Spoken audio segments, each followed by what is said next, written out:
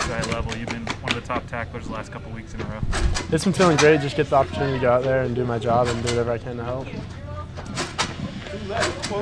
What's keep the progression on you guys improving against the run? You had a really great, collectively had a great night against Oregon, pulling the 63 rushing yards. We've all really been focusing on just trying to out-physical teams. We've struggled in like a few games this year, but the more and more we've just practiced being physical, the better it's come out. Can you tell me about blocking that field goal?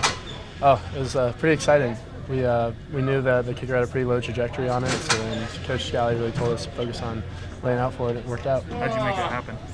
Just the Hayden Fury, the linebacker, Clark Phillips at corner, splitting it, and then me come through the middle. What did it feel like once you blocked it? Exciting, very exciting.